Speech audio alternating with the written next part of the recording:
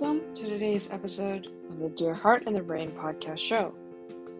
We like to talk about science and science-based tools, particularly in neurobiology, exercise physiology, and the nutritional sciences. If you haven't done so already, go ahead and hit that follow button on Spotify so you never miss a single podcast episode. Today, we are going to be discussing ultradian rhythms and what non-sleep deep rest is. So, let's dive right into it.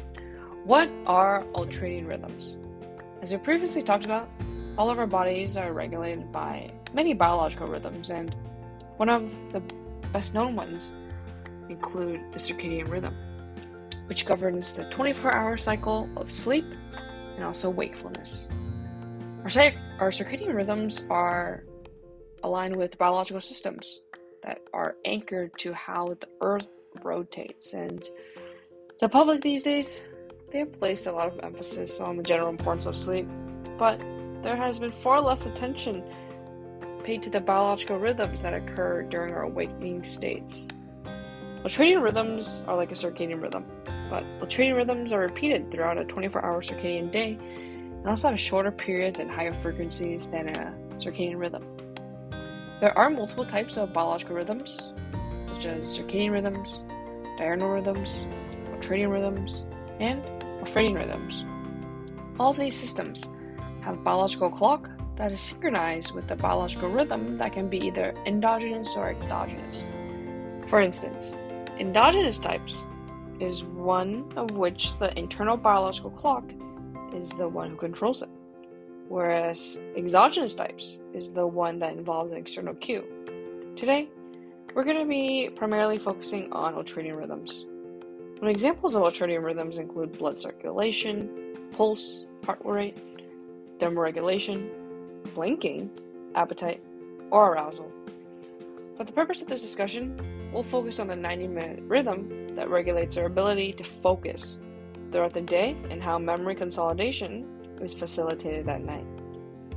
I like to say focus is the difference between where you are today and where you want to be.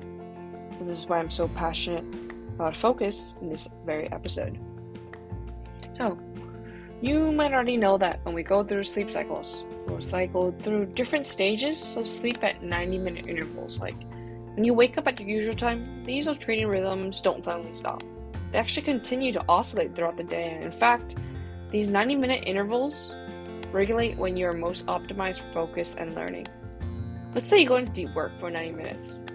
In the first 5 to 10 minutes, you probably will feel some resistance and agitation trying to get you into focus. After that, during the middle of your session, it's the optimal time for learning and sustained focus. And then in the last 5 to 10 minutes, you might feel that your attention is waning off and it's hard for you to maintain focus. And this is not your fault. This is actually governed by electrical signals from your nervous system. After 90 minutes of focus, you really need a recharge. In fact, in a study published in 2020 entitled Replay of Learned Neurofiring Sequences During Rest in the Human Motor Cortex, the results showed that 20-minute naps or light sleep taken shortly after learning has been shown to increase the amount of information learned as well as the retention of that information. Remember this ratio of 90-20 for focus to rest. 90 minutes of focus and 20 minutes of rest. Now, this ratio doesn't apply to everyone precisely. It's not like a framework to use when you're focusing really hard and then you notice that your mind is drifting off. And it's up to your specifics of your ultradian rhythm to plan and schedule around them, of course. Ask yourself, what am I most and least focused? What am I most lethargic? And what am I most anxious? When am I most motivated?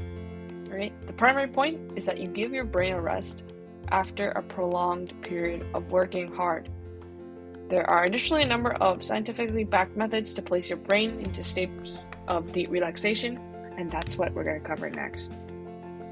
This is all going to be about NSDR, or non-sleep deep rest.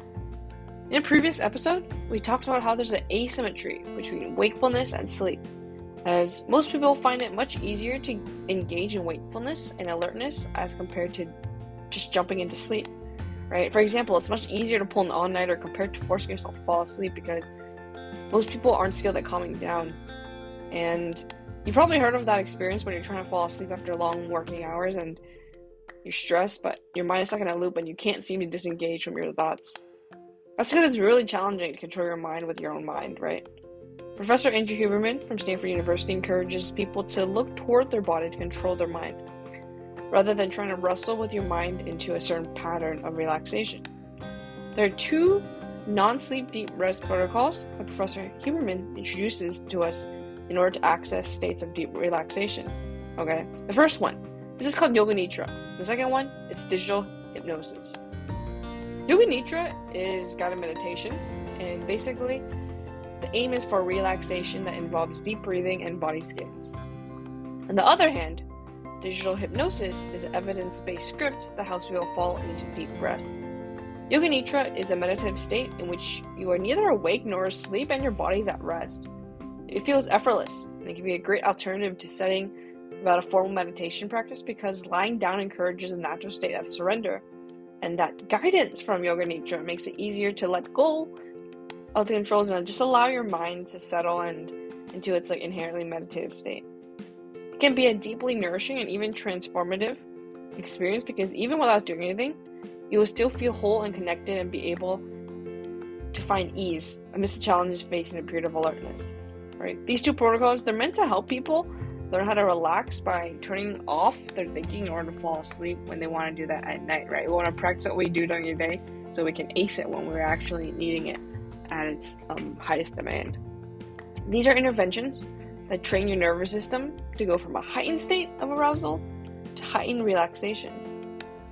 And in this day and age, you can agree with me, we spend a majority of our time thinking of getting focused, and it's really integral to devote time every day to getting better at accessing your calm states so that we can learn how to leverage our biological rhythms to become even more productive.